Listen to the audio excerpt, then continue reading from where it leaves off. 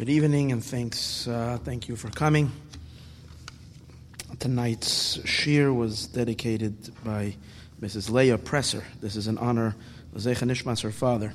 Shlomo Zalman Hakoyin ben Reb Tzvi Olav Hashalom. Beis Hashem have a very good aliyah to the greatest of heights, and may he channel lots of brachas to you and to your family for all that you need and all that you wish for yourself, and only good and bracha both in the material, begashmius, beruchnius, and in the spiritual.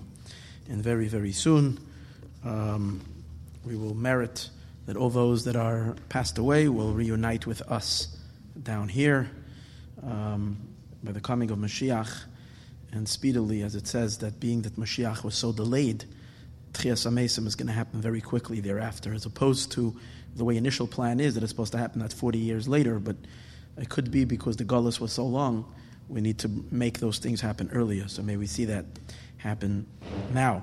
By the time the yard site is, 7th of Shvat. Another dedication today was by Anonymous, and this is in honor of his birthday. May Hashem bless Anonymous with a lot of bracha, mazel, and good, and only happiness and wonderful, wonderful things in the material and in the spiritual. Parnasa Barchava, and great things for you and your family. Thank you so much. And another dedication was a very special dedication. This was by my children. And this is in honor of my birthday, so I want to thank my children. My birthday is tonight, so I am a little bit older, hopefully a little bit wiser, and I want to bless my children that they should derive nachas from their father, and I should have a lot of nachas from them. And that will happen if it's good for both of us. So may Hashem bless us, and bless the entire Mayon community, and all of us, because we're all one. So thank you so much. And tonight is the Baba Sali's yard site. It's very special. Tonight is a great Hasidic master's yard site, Rav Moshe Leib of Sasev. And a little while ago, I saw that there was one more yard site on Dalet Shvat, also one of the great Hasidic masters, but I don't remember right now. Okay. We are beginning the Parsha of Bo, and this is really special. Parsha of Bo is a very special Parsha. But for one moment I realized I didn't shut my ringer, and I don't want to have a disturbance, so give me a second. That should not happen. Okay, here we are. So, Parshas Bo is the Parsha of Yetzias Mitzrayim, the Exodus of Egypt. Even though the going out of Mitzrayim spans the entire beginning of Sefer Shemos, the first few Parshios from Shemos, Va'era, Boi, B'Shalach, is all Yetzias Mitzrayim, the first 4 Parshios. Yet, from amongst them all, if we narrow it down, the Parsha, the Torah portion, that is the most specific, Yetzias Mitzrayim, is Parshas Bo, because this is where the actual Exodus takes place. Paro literally lets the Jewish people go out of Mitzrayim, and the Yidden, the Jewish people, leave Mitzrayim. They pack their bags and they're on the go. And we see the power of Yetzias Mitzrayim already from the very beginning of the parsha. Even though the parsha narrates at the very beginning, there are still a few makos. Paro has not yet succumbed. Paro has not yet surrendered. And he's still trying to hold on to the Jewish people with all of his might and all of his strength. He's still trying, even though he is suffering terribly, yet he's still trying to keep his grip on the Jewish people. But you see already, and it takes another 3 makos, the makkah of the arba, the locust, the makkah of the choshech of darkness, and makkahs bechoris, the plague of the firstborn, to finally crack Paro and to break the shackles of the exile and to free the Jewish people. Yet, we see that there's a change of heart in the beginning of Parshas Bo. We see already that the Iron Curtain is cracking, it's breaking down. What do you see in this makkah? What's unique about the 7th makkah is that Paro begins to negotiate the release of the Jewish people even before the plague began. Till now, on the last 7 makkos, plagues, Paro does at a certain point agree to let the Jewish people out. He says, Moshe, just stop the makkah and you can go. But he only does it after he has already been bitten, after he's already suffering, when he's screaming in pain. So then he says, let them go. But when Moshe comes to warn him, he laughs at him. And he's brushing him off. He disregards him. This is the first time that Moshe comes to warn Pharaoh before the Makkah, by the 7th plague, the plague of the locust, of the Arba. And first Paro doesn't want to hear of it. And Moshe leaves, and Paro's servants begin telling him, don't you realize that Mitzrayim is gone? What are we doing? This is crazy. This is suicidal. So they call Moshe back. Yes, the negotiations don't work out exactly, because Paro only wants to limit the going out of Egypt only to the men. And Moshe demands that everybody should go. The men, the women, the children, we're going. The animals, even one hoof is not going to remain in Mitzrayim. And Paro can't hear that yet. But you see that he's beginning to crack. So you see already that the essence, the power of Yetzias Mitzrayim begins already right at the beginning of the parsha. As we continue through the parsha, even though the psukim of the actual Exodus is just very few psukim, but again, the entire parsha is oozing, it's dripping with Yetzias Mitzrayim from everything. When God tells Moshe to instruct Paro about the plague of the firstborn, Hashem is already speaking of the Jewish people becoming wealthy, that they should go and they should borrow from the Egyptians all their clothing, utensils, jewelry, and that Hashem has given the charm of the people in the eyes of the Egyptians. And that Moshe's name is so big and all over Mitzrayim, everybody admires Moshe Rabbeinu. And then you have actually the instructions of God for that which the Jewish people need to do to prepare the final preparations for the going out of Mitzrayim, the making of the Karban Pesach, the Paschal Lamb, and all that preparations, and pouring the blood on the doorposts, and all of this. So this is like, you can see a sense momentum is building. But the whole content of that is Yetzias Mitzrayim. Also, as we mentioned earlier, when Moshe Rabbeinu talks about till now it was general, let the Jewish people go. Moshe Rabbeinu did not discuss details. In this parsha, we find out that it's the men, it's the women, it's the children, with our sons, with our daughters, with our animals, with our cattle. Even in Moshe Rabbeinu's words, you hear the richness and the broadness of the redemption, that it's all-inclusive, it includes everybody. And then later, you have Ahibach Tzialayla at the strike of midnight, and you have Hashem Hikakol B'chor, that God himself comes down and beats the firstborn, and you have Paro running out in the middle of the night calling Moshe, where are you? And he lets the Jewish people out, go. You have the actual packing of the bags and the Jewish people grabbing their matzah on their shoulders, their dough on their shoulders, and out they go. And all the way in the end of the parsha, you have the mitzvah of sanctifying the firstborn of various different animals and also of the donkeys, last 2 parshios. And in those, you have the mitzvah of tefillin. That you should have it as a sign on your arm, on your hand. Should be a remembrance between your eyes. What's the remembrance? Pasuk says clearly you should remember that God took you out of Egypt. That's what it is. So you have the actual preparation for the Exodus as Paro was being broken. You have the preparation of the Jewish people for going out. You have the going out, and then you have the constant memory throughout all of history that we have to remember that we went out of Mitzrayim. So the theme, so strongly emphasized, so strongly demonstrated in the Parsha, is Yetzias Mitzrayim. If that's the case, which is the case, we need to really analyze the name of the Parsha. The name of the Parsha is Bo El Paro.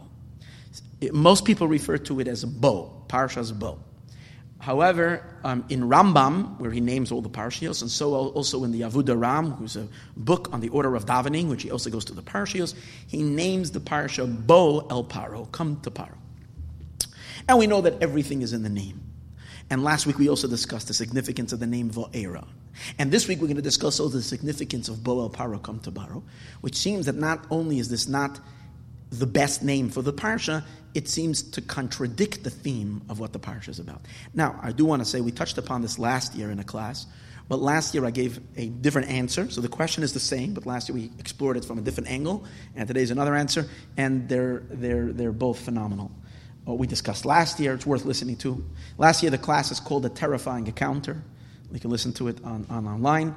And here we have the answer as we see it this year. And it's really, really interesting. So what's the question? The question is as follows. Bo El Paro emphasizes that Paro is in control. Paro is powerful. Moshe Rabbeinu, the leader of the Jewish people, the greatest man ever to live, the Navi Hashem, the prophet of God, the man who brings the Torah to the world, has to get permission. He needs to get this thing done. The objective, get the Jewish people from Mitzrayim to Sinai, Har Sinai. The Torah has to be given. We need to move. We can't do it because we're powerless. Why are we powerless? Because Paro's borders were so strong. Egypt was so powerful. Egypt was so strong. No one can leave Egypt. There was never in the history of Egypt that one slave ever ran away from Egypt. And here he wants to take out 3 million people, 3 million people from Mitzrayim. Paro's not going to let. So you need to go get Paro's consent. You need to get permission. So Bo El Paro, Moshe Rabbeinu has to go. Now, Paro's not coming to Moshe. Moshe is going to Paro. That shows that Paro is the one who calls the shots. He's in control.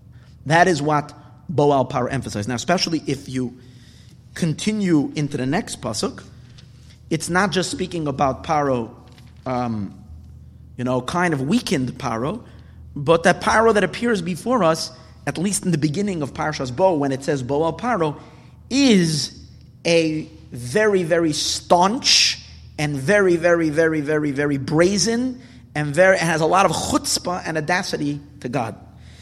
As you see in Pasuk Gimel, the 3rd verse, Hashem told him Bo El Paro. Moshe listens, and it says Moshe and Aaron come to Paro, and what do they say?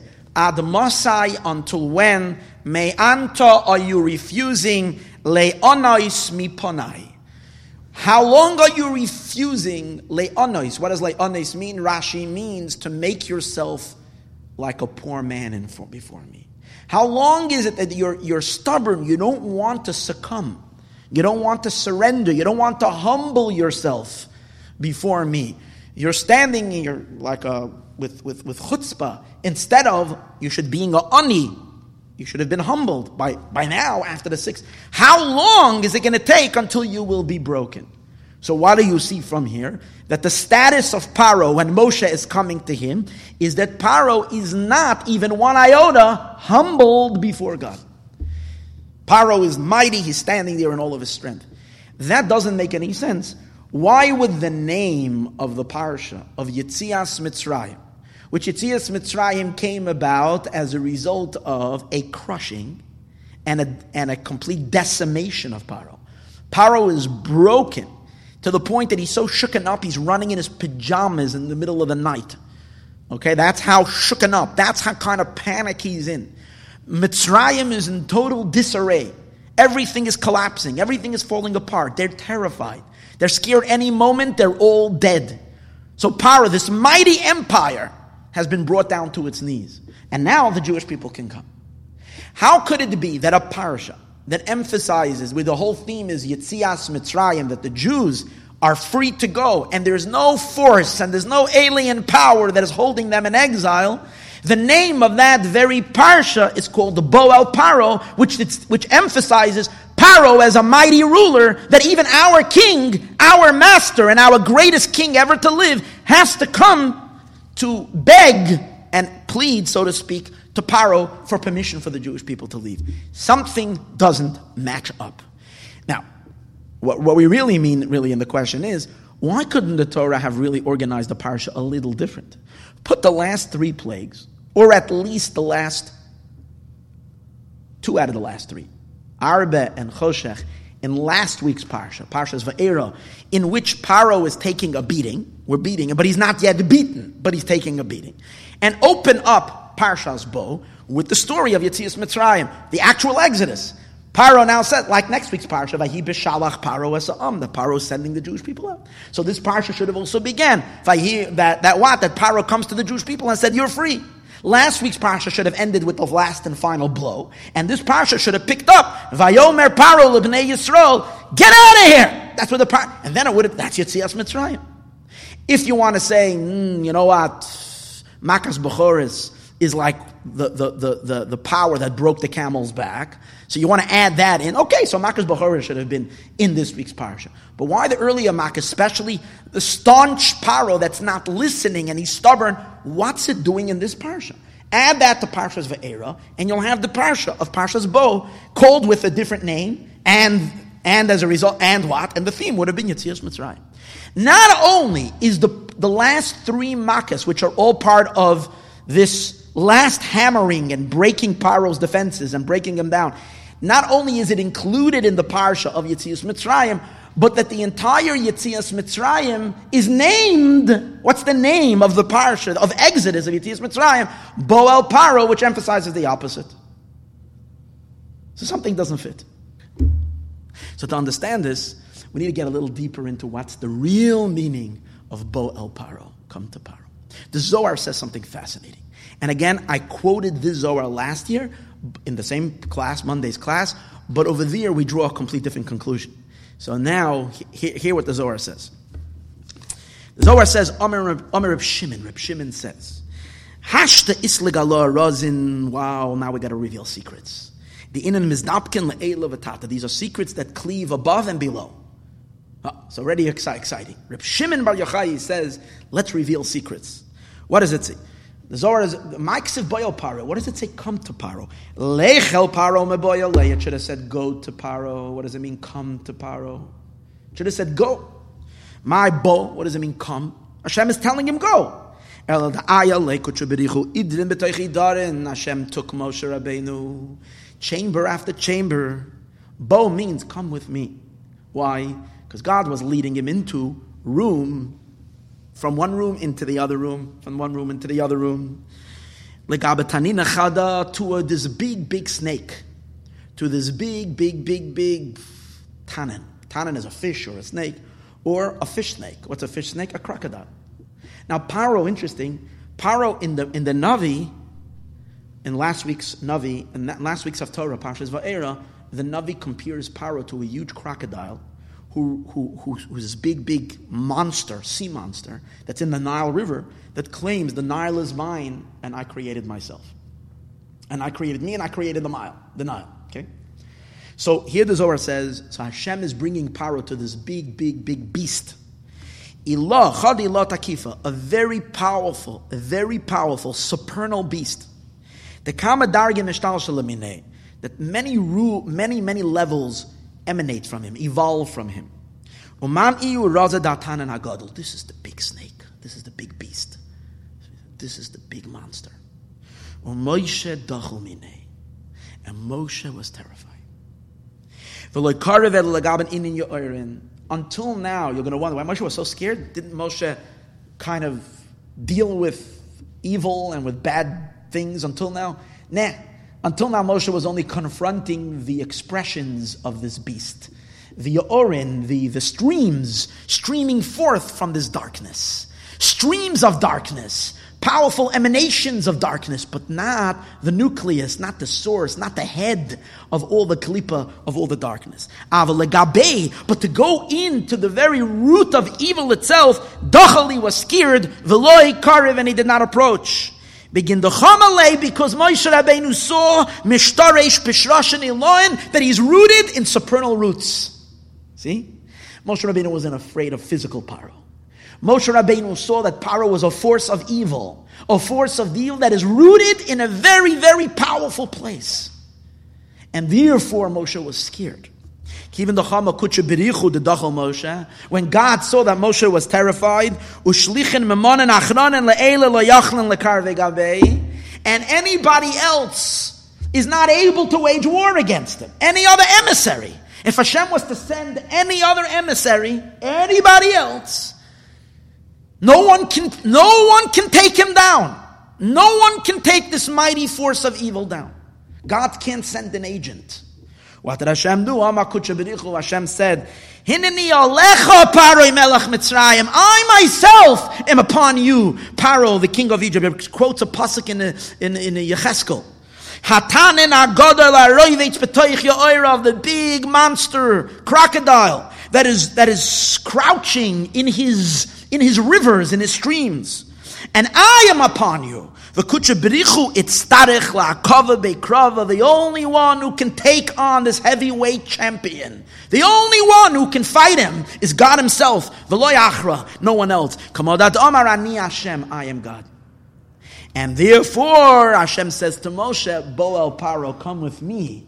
Because to fight him, you're scared, rightfully so. You can't take him down. No one can take him down. Come with me, I'm going to take him down. But I'm going to take him down through you, with you. I'm going to empower you to take him down. It's my power funneled in you, and you will take him down. That's what it says. So, this is really amazing. That's the meaning, Bo, come with me, El Paro to Paro. So let's understand what this means. You see, as we said earlier, this is evil, but this is the root of evil. The root of evil means, the Paro is the monster of all monsters.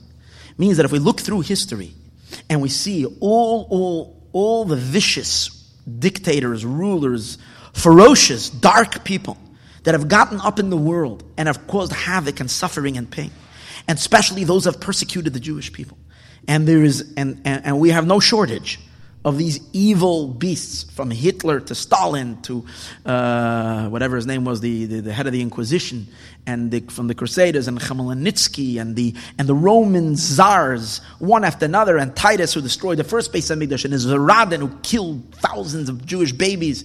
And the list goes on and on of these horrible beings that caused so much suffering to the Jewish people. They were all rooted in one man, the seed. The seed of all of them was in Paro. It makes sense because the Medrash says that all the exiles are rooted in Mitzrayim. Mitzrayim was the shoresh, the root, the core of all the exile. So if Mitzrayim is the root of all exiles, and what's Mitzrayim mean? Mitzrayim comes from the word meitzar. It causes an angst, it causes a squeeze, it causes a crunch on the Jewish people. So this is the source of all crunch, of all suffering, of all abuse. So Paro is the abuser of all abusers, the monster of all monsters. We can imagine that if you take one human being and you wrap Hitler and Stalin and all these horrible, vicious, bloodthirsty killers, and you put them all into one person, and this is Paro. So Moshe was terrified. Again, not of his physical strength, but of his spiritual power that he represented. Now the question, however, is, why now? Why does the Zohar make the comment right now? The truth is, the words Bo El Paro is really stated not only here. See, it's stated over here in Parshas Bo, but really the words Bo El Paro is stated 3 times before this. Bo El Paro. So why does the Zohar now wake up? Go in the Bo El Paro. What should have said Lech El Paro? The answer is, let me tell you when. The first time it mentions it is before all the Makkos. Hashem tells him, go to Paro and speak to him what I told you to let the Jewish people out. The second time is by the Makkah of Tzfardeya, of the frogs. And the third time is by the Makkah of Arov, the mixed animals. These 3 places it says, Bo El Paro. Okay? And then the fourth one is over here by Arba. But there's a distinguishable fact, there's something that very distinguishes this time from all the others. All the other 3 times in which Hashem says Bo al Paro, it says a message. Bo al Paro and say to him so and so. Bo al Paro and warn him about this makkah. Bo al Paro and speak to him and say to him so. In the beginning of Parshas Bo, it doesn't say anything. Let me read you the pasuk. Vayomer Hashem al Moshe, Bo al Paro, come to Paro, because I hardened his heart and the heart of his servants, so that I can put my plagues in him, so that you will tell your children and your grandchildren that which I poked fun of Egypt, and the wonders that I've done in them, and you will know that I am God. Hashem did not instruct Moshe to say anything to Paro. It just says, go to Paro. Later it says, Moshe Rabbeinu came and he warned them about the locusts. But it doesn't say that in God's words that Hashem told Moshe that. So Rashi was bothered by that. And Rashi says, when it says, Boy al Paro, Rashi adds, Vahasre boy, and warn him. Rashi added that. But in the Chumash, there isn't a trace of God telling him what to do. So the Zohar is bothered by that question. And Reb Shimon Bar Yochai's answer is, guess what? The reason you're going to Paro now is not for any other purpose. It's not to get the Jewish people out. The mission now is not to get the Jewish people out, because you know why? To get the Jewish people out. Paro on his own, his heart melted already. After the hail, that was so frightening and scary, Paro would have let the Jewish people out. God manipulated his heart and hardened his heart. Hashem ratcheted a couple of yanks. He turned the dial a couple of times. Paro's heart, which was soft like jello, suddenly became hard like a rock, and he said no. So obviously, it's not the point. The point was not to get the Jewish people out. Because if that would have been the objective, we could have left after the 7th Makkah and everything would have been over with. It wasn't necessary anymore. The point is one thing. Go to Paro to pick a fight with him. Again, go to Paro to pick a fight with him. But I want you to fight with him. Now here's the thing. I want you to challenge him. But this time, why was Moshe so scared? Moshe met Paro many times before. The answer is, until now, Moshe did not meet Paro in his private office. He met Paro in all the various different places, sometimes at the river. Even when he went to Paro's palace, he did not go into the most inner chamber. This time Hashem says, Boy el Paro, go meet Paro at his core. And that's where Moshe was scared.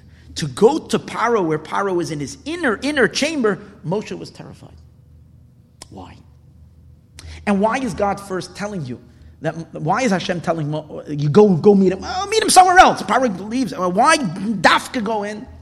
And the answer is because the point over here is to break Paro, and in order to break him, I want you to break him at his mightiest points. I want you to crush him at his core. I want you to go into the nucleus, at the very, very core essence of all darkness, and over there, break it. Bust it at its core. That's the point. And automatically when you break it at its core, all of its branches will go falling off. All of its expressions, all of its offshoots will automatically fall apart because you crushed it at its essence, at its core. We know always that you are the strongest in your base. Everybody's the strongest. You know, in sports, you know, whoever has home court always has the advantage. Because if you're playing in your own court, you're stronger in your court. You have the fan base, everybody cheering for you. If you have a meeting for someone, good tactic in business. If a meeting with someone, if the meeting is in your house, you'll have leverage. If the meeting is in their place, you're weak. If you meet a coffee bean, okay, now you're good. You're kind of even. That's the way it is in every negotiation. You are much stronger in your root, in your place. Halachically, it's that way. If a piece of meat, if you find a piece of meat in a city that's mostly Jews, in the town of New Square, okay? I don't know if any non-Jews live there. Maybe there's 2 or 3 who live in the town, and you find some salami, or a roll of salami over there. Halachically, you're allowed to eat it. It doesn't have a hechsher, you're allowed to eat it. Why? Because you know if it's on the street over here, where did it fall from? It fell from one of the homes, and it was Jewish, so you can assume it was Rov. How about if you have 9 butcher shops? All of them are kosher meat. And one butcher shop is not kosher meat. And you go into one of the butcher shops, but you totally lost You weren't really paying attention. You bought a piece of meat, and then you left, and you were sure that every butcher shop is kosher, and then you find out that one is not kosher. And you didn't know which one you went to. And even though 9 are kosher, or 90 are kosher, and only one is not kosher, the law is that you're not allowed to eat that meat, even though it's most probable. Why? Since you picked up the meat in its source, kavua, in the store, the guy has his store over here, that's called kavua, that's its base. Anything that's in its base doesn't become batal. It's strong, it doesn't become nullified. You can't cancel it. So where is Paro in his might and in his power and in his strength that is unbreakable? In his inner room. And Hashem says to Moshe Rabbeinu, I want you to go into his inner room at the very, very core, and over there, I want you to break him. That's why we find, it's an amazing thing, what happened by Makas Bechoros, what really happened. The opposite happened. The might of Paro that was so strong and so was so powerful, Paro's power, Paro went running out in the middle of the street himself. Where is Moshe? In other words, he was so vulnerable. He was so weak. It was the big mighty power that sits in his throne room and is so strong. Now he was out in the street running around trying to find where Moshe lives. You're talking about from the utmost of strength to the utmost of power to the utmost of weakness, of nothingness. Everything was turned around. But Moshe was commanded to go confront Paro in his might and in his power. And that's unique. According to this, we can really say as follows. That the beginning of Parshas Bo, what makes this Parsha, the Parsha of Yetzias Mitzrayim, is in this Parsha begins the takedown of Mitzrayim. Mitzrayim, this force of darkness, this very, very, very dark force, is now being destroyed. But let's hear something very deep. Not in regards to the liberation of the Jewish people. Because breaking Mitzrayim to let the Jewish people go, that started already with the plague of blood. That started last. We're talking about breaking Egypt unrelated, and we'll soon understand the significance of that. But breaking Egypt unrelated to liberating the Jews. There's two things. Jews need to go out, and as we said earlier, the Jews could have gone out already at this point. But there was something that needed to be accomplished. What needed to be accomplished is that Klippa, the unholy, needed to be demolished and crushed. But here's the beautiful thing. Here's the most amazing thing. That shattering and destroying darkness and evil in a manner that it has nothing to do with us, just for the sake of breaking evil and destroying them, that is the essence of our liberation of Yetzias Mitzrayim for the Jewish people. In other words, we're talking about a destruction that is not necessary for you to go out. You can go out without it. The point over here is to shatter, to break, to crush evil. Yet, that destruction that happens in the last 3 makas in this parsha, beginning with Makas Arbe, with Boel Paro, is an integral part of us experiencing Yetzias Mitzrayim. But hold it, doesn't make any sense. If it has nothing to do with us, if it's just about breaking them, how is that an integral part of our Yetzias Mitzrayim? The answer is we have to dig deeper into what does Yetzias Mitzrayim mean. And when we get deeper understanding of what does it mean going out of Egypt, and the fullest idea of going out of Egypt, then we can understand why crushing evil and destroying it, just for the sake of destroying it, is the ultimate freedom for the Jewish people. How does that work? So let's get a little deeper into the whole idea of Galus and Geula, exile and redemption. God promises Avram Avinu, I'm going to give you the land. This land is your land. I promise you, I'm giving Hashem made a covenant, to give him as a Knani, Achiti, Amoiri, give him the land of the 7 nations. That's the objective. Now, what does it mean to give the land? It means that the land that the Jewish people are going to be living in is going to be a holy land, a land of Kedusha, which by definition, and this is what we discussed last week, and I'm going to reiterate this idea just very briefly, but the idea of Eretz Yisrael being a Jewish land is really an oxymoron. There is something, an impossibility. Because Eretz and Yisrael are opposites. Why? Eretz means from the word artzius. Artzius means earth. Earth is low. It's low. What does it mean earth is low? Earth is the lowest substance in creation. Hashem created inanimate, created someach, vegetation, chai, animal, and then he created medaber, a human being. Then he created angels, and then angels, and angels, and angels, and angels, and all the way to the top is God. Right? Above the whole creation is God. It comes out that the lower you go, the further you go from God. What is the most antithetical to Hashem? Material, physical things. Why? Because physical, and we spoke about this many times, that the main reason why it's so hard for us to acknowledge and see God is because our eyes behold material, physical. When you look at physical is the biggest liar that there is. Because physicality creates an illusion as if things just exist without a creator. That's it. If we wouldn't be living in a physical world, we would see that we're all energy, we're all force. There's a force that's creating us and making us. If we would be living in a spiritual realm, it's obvious there is a creator. There's no question. The reason why people can question and philosophize and all kinds of things and chas v'shalom, even come to a conclusion of an atheist that there is no God and things just happen and evolve in billions of years, whatever. All that is because material is deceiving. Physicality is deceiving. It creates, it doesn't know anything but itself. That's the material. I am. And it creates that sense that Eretz, what does it mean then Eretz Yisrael? Yisrael means a Jewish land. What does Jew mean? A Jew, Yisrael, means Yashar Keil, direct line to God. Yisrael, a Jew means someone who's connected to Hashem. Eretz Yisrael means a land that is connected, a land that's Jewish. It doesn't mean that Jews live there. It means that the land is Jewish. It's Jewish soil. It's Jewish Gashmias. It's Jewish material. What does it mean, Jewish material? Is that even though it's material and earthy, yet it's obvious that it's godly. And when you look at the land, it doesn't... You reveal there's another meaning, because there's another meaning to the word Eretz. Hear deeply. There's another meaning to the word Eretz. Eretz means from the word ratzon. Ratzon, desire. Ratzon means sheratzes salasis ritzon kona. Chazal say, why is the land called land? Because it desires to do the will of its creator. It desires to do. That means at the root and at the heart and at the core of every physical thing, at the root and at the heart and at the core of all physicality is a desire to connect to Hashem. That means that the very, very earth that to us externally seems to be the biggest apikoros, the biggest denier of God's existence, at the heart of heart, it not only wants to, it runs to do God's will. That's what Eretz really is. When you take Eretz and you make it into Eretz Yisrael, that's the kind of land you have. You have land which expresses a relationship with God. It's land that is holy land.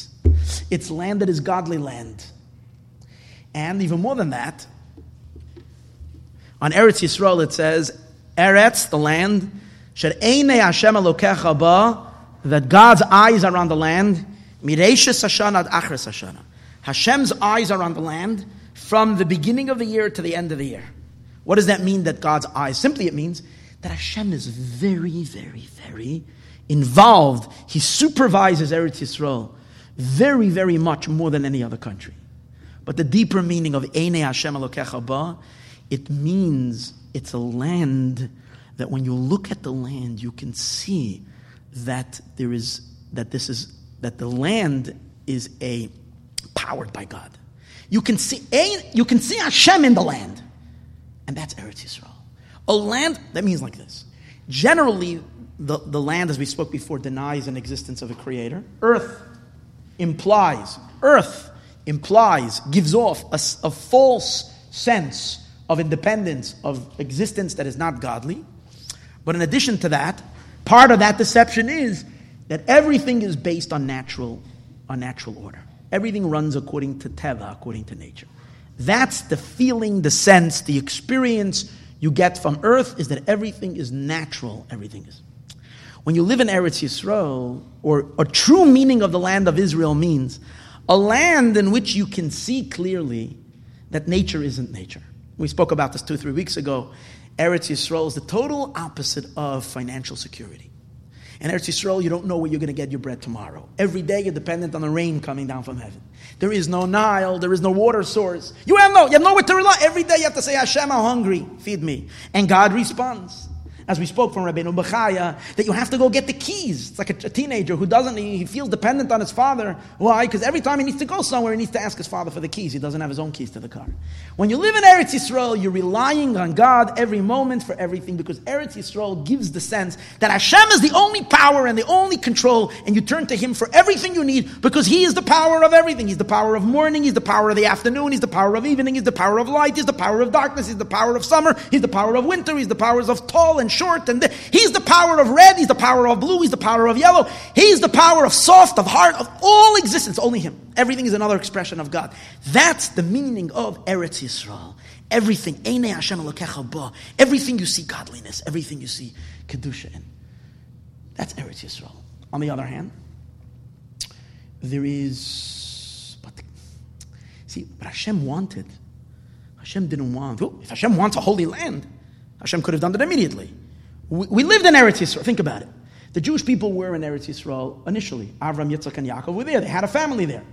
So what's the whole point of the galus, of the exile? Because here's an amazing thing, and we have to hear this. This is very important. And that is that you cannot... Hashem didn't want us to have a land where Hashem is everywhere. Obvious. Hashem wanted us to make Eretz Yisrael. That this godliness of the earth should come from our toil and our efforts. It should not be something that we're thrown into and given as a gift, because then it's not really ours. So Hashem wants us to make Eretz Yisrael. Even though we were initially planted in Eretz Yisrael, it says, interesting, it says Eretz Yisrael is one of the things that you cannot acquire without suffering. It's one of the three things you can only acquire with Yisurim. Torah is one of them, Eretz Yisrael is another one. You cannot acquire it without pain. Why? You have to work for it. Why? Because if you're automatically living in a world where you can see godliness everywhere, it's not really, really yours. It's only yours. When you make a land that's physical and earthy and not godly, make it godly. How is this achieved? How is it achieved that we're going to make Eretz Yisrael? That's why the Jews have to go out of Eretz Yisrael and come back and conquer it. And the land should dafka be a land of Canaani, Chiti, Amori, of the 7 nations. And we will go into that land and fight until we'll conquer it. In order for us to spiritually conquer the land, transform earth, that earth should become, that nature should not conceal God, and we should poke holes in nature. And we should be able to see that Hashem is the one in charge of everything that's happening in my life. In order for that to happen, Jews have to be thrown into the total opposite. So what did Hashem do to the Jewish people? We spoke about this a few weeks ago. From all places in the world, where did He put them? He put them in a land where it is the most earthy. A land that is the most antithetical to the Jewish message that God runs everything. That's why, what does Hashem say to Avram Avinu? Hear the words, it's so beautiful. Hashem says to the Jewish people, to Avram Avinu, I will put them to a land, be'eretz hashelo lahem, that's not theirs. What's the deeper meaning? I will put them in a land that's not theirs. It means I will put them in a land that's diametrically opposed to a land that's theirs, that's Jewish. Jewish land means God is everywhere. You see Hashem everywhere. It's just so natural that Hashem is the source of your income and your life, and therefore everything you use and your resources, you right away give it back to God. You do mitzvahs with everything. That's if you're living in Eretz Yisrael. Eretz Lo Lahem is a land that stands an opposite to that. Not only is it an opposite, not only is that it's so foreign, it's a land that doesn't demonstrate its relationship with God. It's Mitzrayim. What does Mitzrayim mean? Mitzrayim means it's constricting. And why is Mitzrayim called Mitzrayim? We said earlier. What's the real reason it's called Mitzrayim? Is because it's constricting the Jewish people. The Medrash says that why is all Guli is called Mitzrayim? Shem matzirin li Yisrael. They constrict Israel. If Israel means Yashar Keil, direct connection to God, if that's what Israel means, Meitzar to Yisrael. What does it mean, Meitzar? It means it's a land that's opposing and constricting and blocking us from experiencing this idea that God is the essence of life, and He's the essence of even the material world, and it's all holy and it's all godly. Mitzrayim is a total antithesis to that. That's why everything in Egypt was against the idea that there's one God. First of all, it was full of idolatry. It was a pagan culture. Secondly, the law in Egypt was immoral. Everything in Egypt was there to create to fight what is moral and what is holy. It was full of immorality. It's called Ervas Haaretz, the filth of the land. The Jews lived in the filthiest place. The place where everything that was against holiness and godliness was in their face all the time.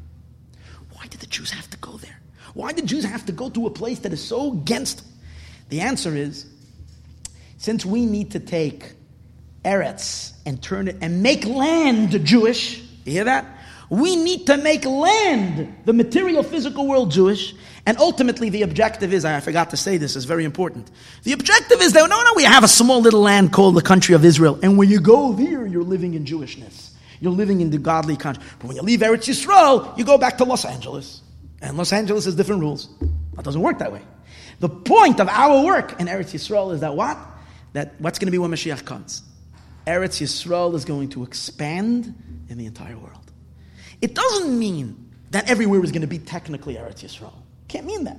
Because the Torah does say that Eretz Yisrael is going to become bigger, but there's certain borders and boundaries to the land of Israel. We're going to have, instead of a land of 7 nations, we're going to have a land of 10 nations. But it's also still a certain area in the Middle East. It's not going to physically, Australia is not Eretz Yisrael, Manhattan is not Eretz Yisrael, Los Angeles is not Eretz Yisrael.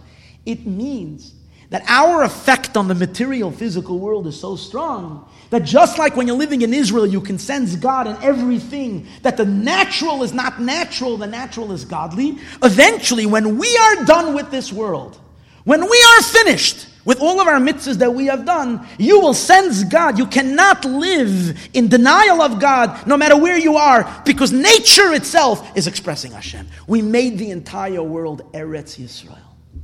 Everywhere is Jewish. Everywhere responds to God. Everywhere is godly conscious.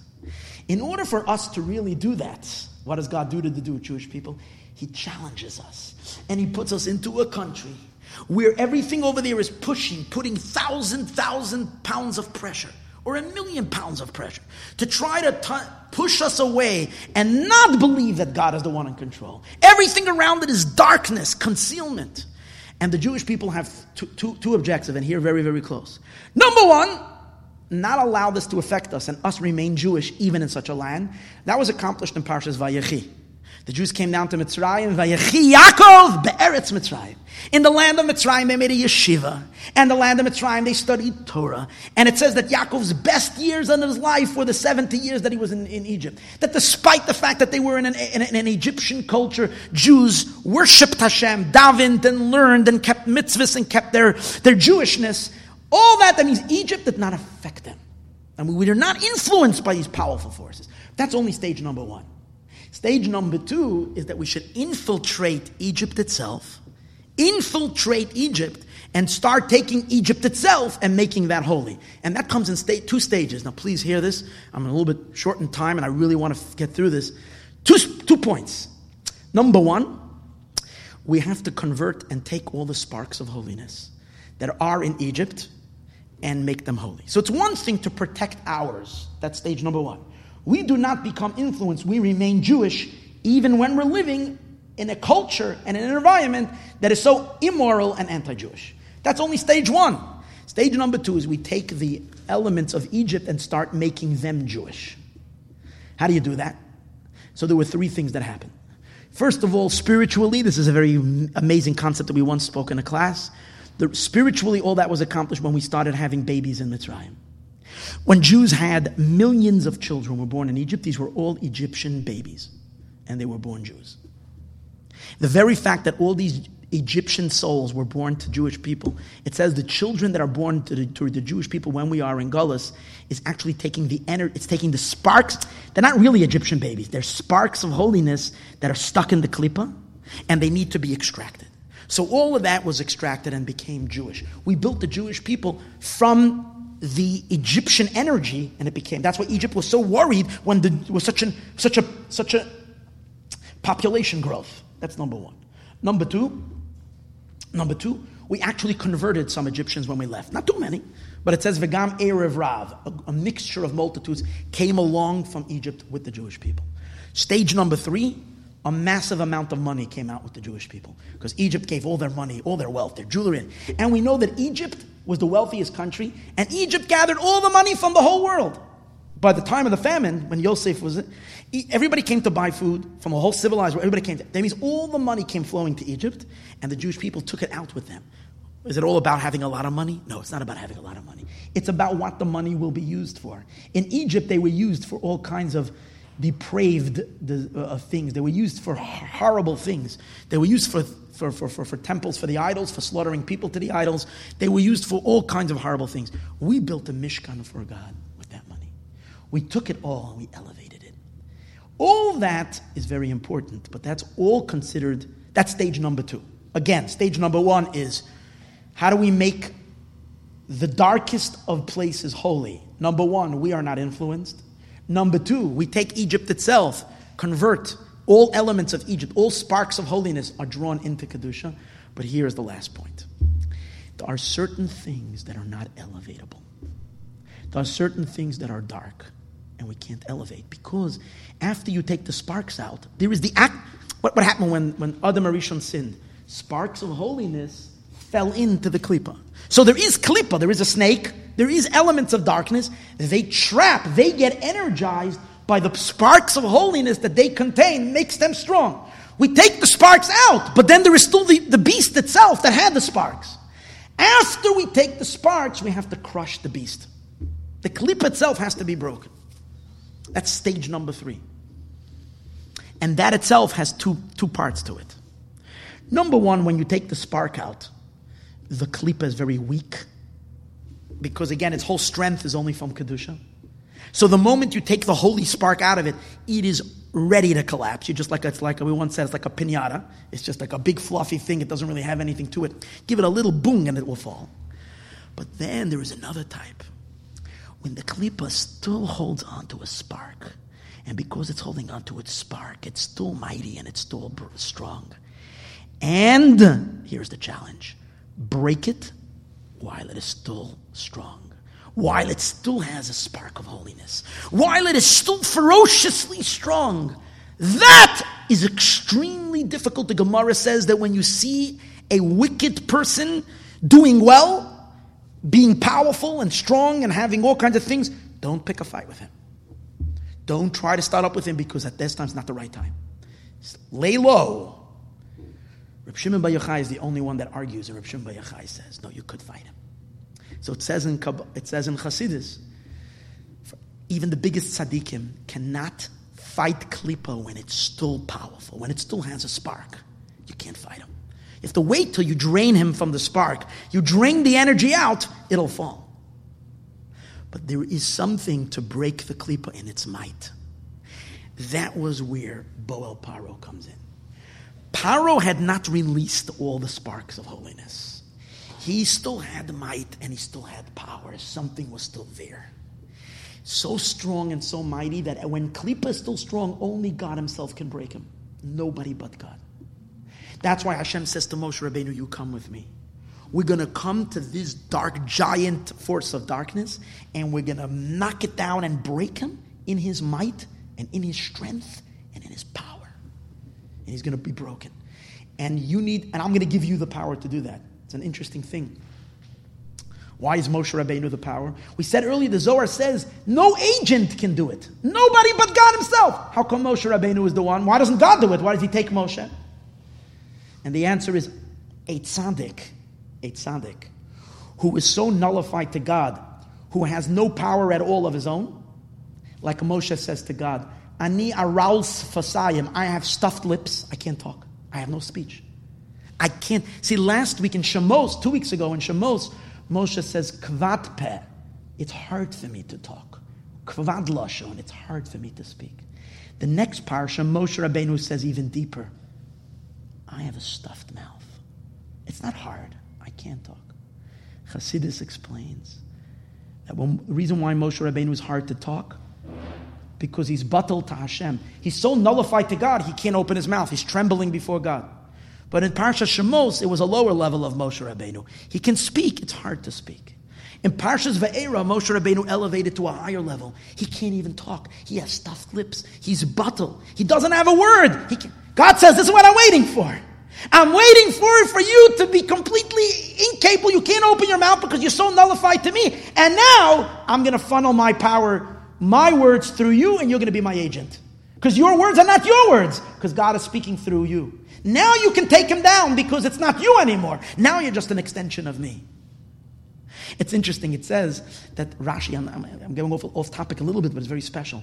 When Moshe and Aaron came, there's a whole discussion of its own, maybe we'll talk about it another time. When Moshe and Aaron came, it says Moshe had to give over the word of God to Paro as it is, Rashi says, in last week's parsha, and Aaron should interpret it. So there's a whole long discussion on it, but it's a very, very powerful idea. The Lubavitcher Rebbe says an incredible idea, that when Moshe had to give over the words to Paro, Moshe Rabbeinu needed to speak in the language that God spoke to him, even though Paro had no idea what he's talking about, because Paro didn't understand Lashon HaKodesh. Moshe came in and said, and that's it. He's speaking in Hebrew, and Paro to him it sounds like totally has no idea. Aaron then would later translate what Moshe said. So the question is, why does Moshe have to say it? And the answer is, Moshe needed to come to Paro and with the power of God, break him. It had to be Hashem's words, not Moshe's words. He had to hear it directly from God. That power could destroy Paro in all his might and all his strength. Now let's understand something. When you accomplish this and you break Paro, and Paro is in all of his might and in all of his strength, and you break him, why is that such a great accomplishment? And what does that have to do with the Jewish people going out of Egypt? This is so special. You know why? Because when you demonstrate, what does it mean to go out of Egypt? To go out of Egypt ultimately means to recognize that God is and there's not but Him. As we said earlier, the ultimate going into Eretz Yisrael means you come into a land where you can see Hashem in everything. You can see Hashem in nature. Nature is not concealing. You can see God. You see that Hashem runs everything. There's no power besides Him. The ultimate demonstration to that is that there cannot be anything in this world that is in opposition to God. If it's not what Hashem wants, it doesn't exist. So imagine if you take all the sparks out from Paro, and you take out all the good from Paro and all the good from Mitzrayim, you convert it to holiness. But there is still left something there that is dark and unholy in the world. Something is still left in the world that is dark and unholy. Even, what does that tell you? What does that tell you? Yeah, God is beautiful, He's wonderful, He's powerful, He's strong. But there is still a small little avenue. There's still a certain place where the rules that Hashem is and there's none but Him doesn't exist. There's still somewhere. So in other words, let me put it in very simple terms. Imagine if Paro would have remained in power in Egypt. And he would have let the Jewish people go. He would have gone to Eretz Yisrael, built a beautiful home, built the Beis HaMikdash, everything. And I would be living in Eretz Yisrael. I'm living exactly according to God's will. That's my power. But what happens if one day I'm on the freeway and I make a wrong turn and by mistake I get off in Harlem? I remember, why am I saying Harlem? Today, Baruch Hashem, Harlem is different than it was when I was growing up as a kid, or in other places in Brooklyn, in neighborhoods. It was really scary. If you ended up 12 o'clock at night and by mistake you wanted to get onto the George Washington Bridge, and by mistake you took the wrong turn and you turned around and you didn't know where you were, it was very scary. So imagine getting off the bridge and ending up in Egypt. So over here, there's different rules. If I want to experience that there's nothing but Hashem in this world, there has to be that there isn't a place that I can get farblunget and end up in a place where something other exists. The ultimate meaning that Eretz Yisrael, Eretz Toiva Rechava, a land where God is and He is the reality, means that there is no more not godly in the world. It doesn't exist. In order that it shouldn't exist, you can't just take out the good of Mitzrayim and convert it. You need to destroy that which is a force of darkness. It needs to be broken. And when that is broken, the Jewish people are freed. Even though the breaking over here, see, and that's why you see in the Makkos there are two kinds of Makkos. The Makkos until Parshas Bo, until this week's Parsha, it's the point over here is humbling Paro so that he should send the Jewish people out. You're breaking Paro, so he should send the Jewish people out. In other words, the idea over here is taking the sparks of holiness that Paro should convert, should let the Jewish people out, having the unholy transform to Kedusha. Jewish people should go out together with all the sparks of holiness that are there in Paro and in Mitzrayim. Parshas Bo is the next stage. There are elements that are dark and there's nothing to do with them. The Mishnah says in Masechtas Kelim that there are certain things that become impure and there's no way that you can change the tumah. The impurity cannot go out. The Gemara says, Shvirasan zehu taharasan. Translated in English, breaking them, that's the purification. There's no other way to deal with it but to break it. And when you break it, what have you demonstrated? What have you demonstrated when you've broken Klippa? Is that there something that is against God doesn't exist. That's what you've demonstrated. And if you've done that across the whole world, you're going to be living in a very godly world. Anything that's not godly is broken, is destroyed. That is the essence of this week's parasha. Boyel Para. Boyel Para is telling you that in order for Yetzias Mitzrayim to be complete, and the Jew should go out of Yetzias Mitzrayim, to go out from any constriction on the truth that this is a Jewish world, a godly world, a holy world, that God is the essence of everything, that needs, part of that is, the name of the parsha is Boy El Para. What's the emphasis? You have a power that is strong, a force against God. Blink your eye, and he's gone. Poof, he's gone, he's destroyed. Then you know, v'yadaitem, you know that I am God. As the beginning of the parsha, Esasha says, "Lalti b'Mitzrayim," I made fun of Egypt. I broke them for no other reason, just to break them, because there's nothing left over there anymore, and all that there is left is a klippa that cannot be fixed, and that needs to be broken. And once that's destroyed, in this Boyel Paroi, you have already the entering into the Eretz Yisrael. Once you accomplish this, you have the full entire Geula. Even though literally it's still going to take a few stages until you're going to get there. Paro's still going to chase them. They're going to go into the sea. There's still a bunch of stages. It's going to take 40 years until we go into the land of Israel. But in concept, you have already seen the idea of living in the promised land. What's living in the promised land? All of earth is holy. And there is no place on earth that is unholy. That was demonstrated in this breaking. Now we're going to translate that into something that I think is really, really, really awesome. Really, really, really awesome. Really, really awesome. We're learning Parsha, and we're not learning Parsha just to learn Parsha, which is like, oh, it's nice, Torah says so. To realize that the Parsha that we're learning is reality. And Torah and God is reality. There's nothing that happens in the world that's just happening in the world. Nothing is just happening, it happens in the world. When something is happening, it is, especially in the end of days. We have discussed already many times that we're holding in the end of days. And if you open up your eyes, it becomes so evident and so clear that we are experiencing now not just a Boel Paro, but we're experiencing now a Boel Paro 1,000 times bigger than the Boel Paro that happened in Mitzrayim. And let me tell you why. Why it's so awesome what's happening right now in the world as we speak. Everybody's realizing, and people think, I need to get over this because I want everybody to understand, I couldn't care less about American politics. It really doesn't interest me as an entity unto its own. But when we are experiencing redemption in front of our eyes, and God is doing miracles, I have no right to be quiet. Even if I might end up being a little politically incorrect. And therefore, I just want you to know, something to do with political. It's time for Jews and people to open their eyes and take off their blindfold and to see something very, very interesting. Very, very interesting. What has happened is, something happened over here, a stunning upset happened in the last election.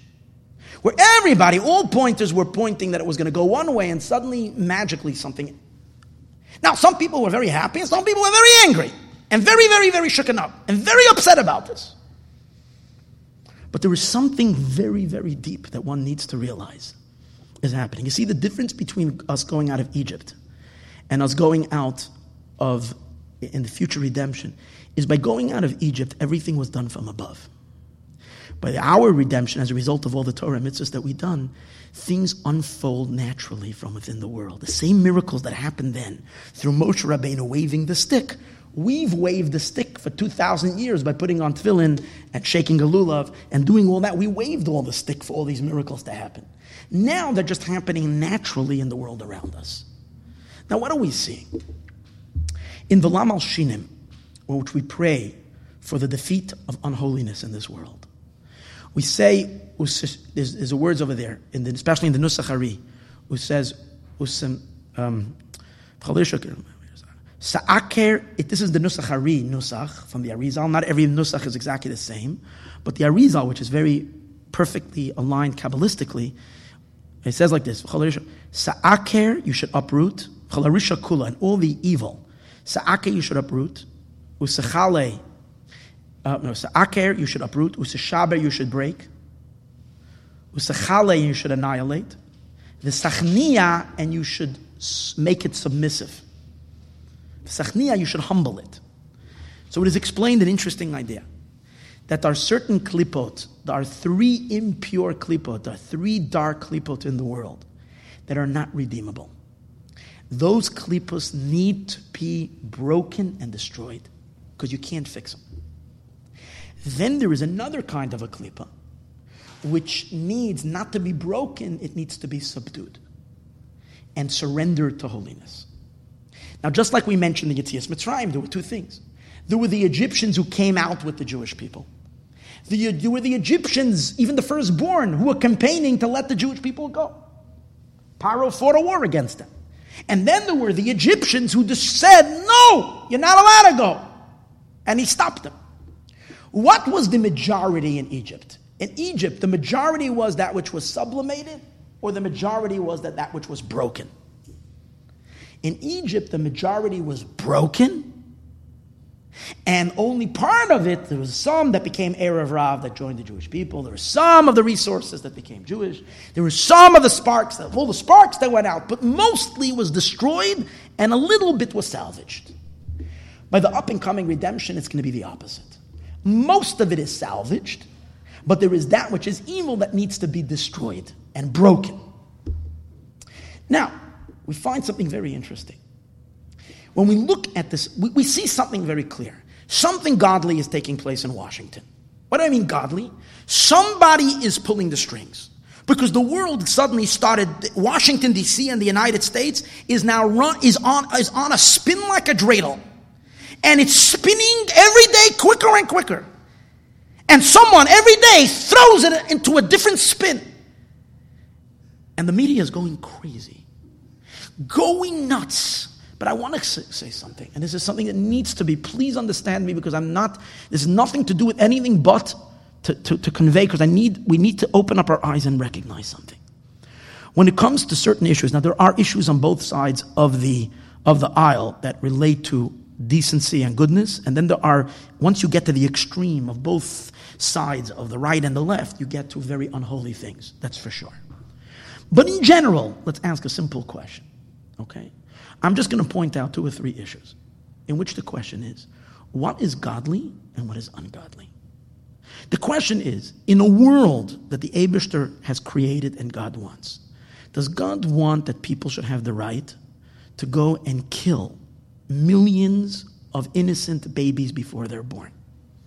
Is that the will of the Eibishter? Can anybody who's got any sense of morality and believes in Hashem can say that is something that the Eibishter, that God gives an approval of, and that's what's right and that's what's good, just because a person has to have a right to choose? I want to ask that question. I want to ask another question. Does anybody who, on the question of whether a marriage is between a man or a woman, we're not going into the question of butting into your life, what you're doing in your bedroom. That's not the question. The question over here is a marriage the way God wants it to be, a man and a woman, or whatever anybody wants, whatever you want. Not only that, but reach the point where if someone says that I believe that the marriage is a marriage between a man and a woman, they're looked at as a what is it called? I forgot already. No, I forgot the word that they used. These are fundamental. In a God's world, is this okay? That the whole foundation of family life, I'm talking about Jews, I'm talking about for humanity, should be taken away. The whole idea that in general there is a man and a woman, and therefore you can't just choose whichever one you want, and therefore there should be men's rooms and women's rooms. So let's take a look at what has been going on in this country in the last 7 years. When the Empire State Building and the White House was lit up with rainbow colors just a few years ago, for the whole world to see, that we laugh at God's commandments and we totally disregard that. Is there anything opposite, antithetical to Eretz Yisrael, a holy land, a land that recognizes God as the source of their life? Is there something like this ever? Isn't this a total rebellion against God? It's unbelievable. And the last and final issue, when it comes to the Jewish people, if we belong in Eretz Yisrael, if we're occupied territories, we're taking something away. So you see that those that were in power and that are not in power anymore, and miraculously through divine intervention are not in power anymore, we're the ones that at least, and we can get into many other, but at least in these three primary issues, if Hashem wants the Jewish people to return to the land of Israel, and the city of Jerusalem to be the God's eternal city, is that consistent with God's will, that there should be one city, Eretz Yisrael is Eretz Yisrael, or does God want, chas v'shalom, that Israel should be divided? Does God want, chas v'shalom, that the institution of marriage should be demolished from the face of the earth? Does God want that there should be free reign to kill thousands, millions of people just because of whatever? It's uncomfortable and it's inconvenient. So the question is on all these, what is godly and what is ungodly? So God went and removed those that were standing for all of this from power.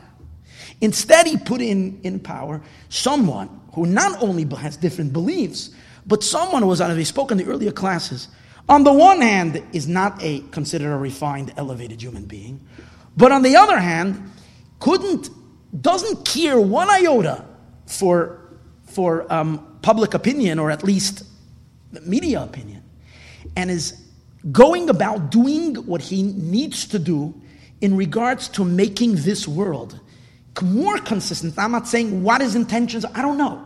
But the bottom line is things that are happening. And what's so amazing is everything is being done by executive order. Executive order, which on the one hand is like, whoa, hold it. But on the other hand, see, here's the thing. When you have someone, we know Leiv Malach B'Yad Hashem. The heart of kings are in the hands of God. And it's true by all kings. How much more so when the king is unstable and unstable? Then you can see clearly that everything is executive order. It's coming from God himself. Executive means executive of executive. But I want to say something very deep. We spoke about the Zohar saying that the real defeat of Paro is when you go into the room of rooms, to the inner chamber, and over there you defeat him. Hear what's going on. This is unbelievable. Which room is the most powerful room in the world?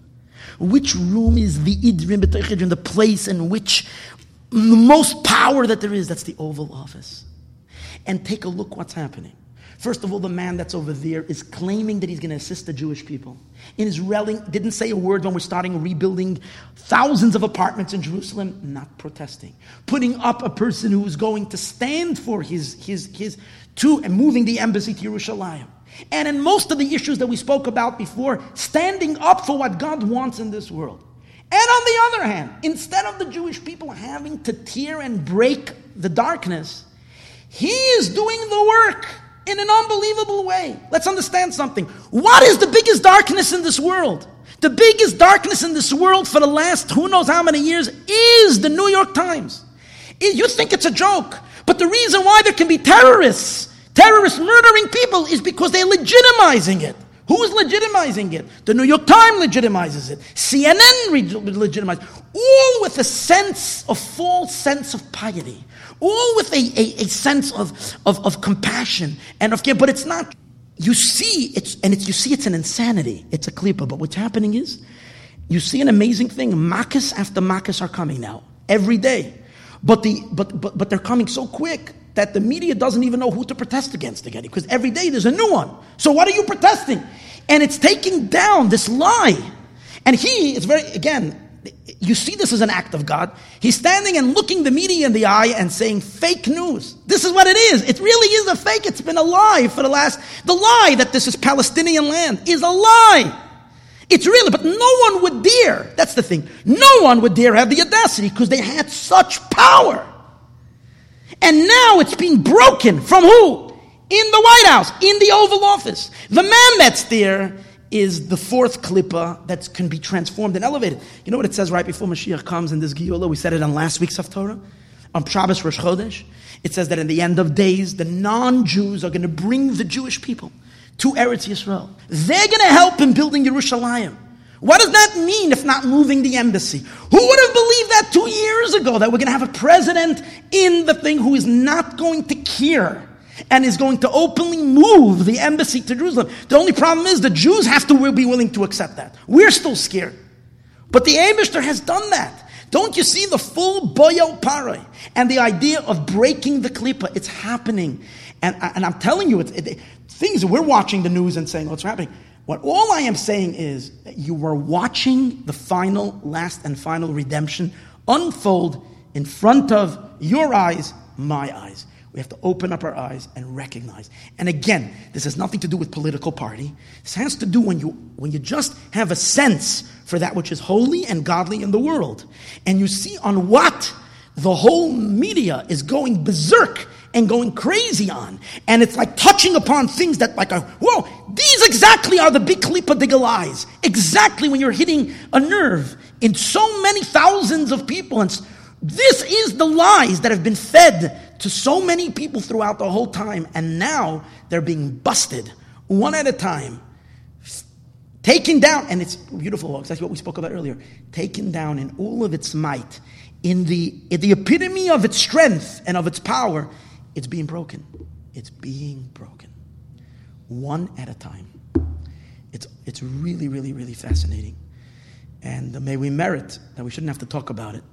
But this whole stage of destruction of that which is ungodly in this world and the replacement of that which is Kedusha should go so quickly, and that the ultimate executive order should be the order of Mashiach Tzidkenu, like the descendant of David HaMelech, who is going to definitely, without any ends, take the reins from Donald Trump and complete the work after he's finished breaking all these myths and destroying all that in his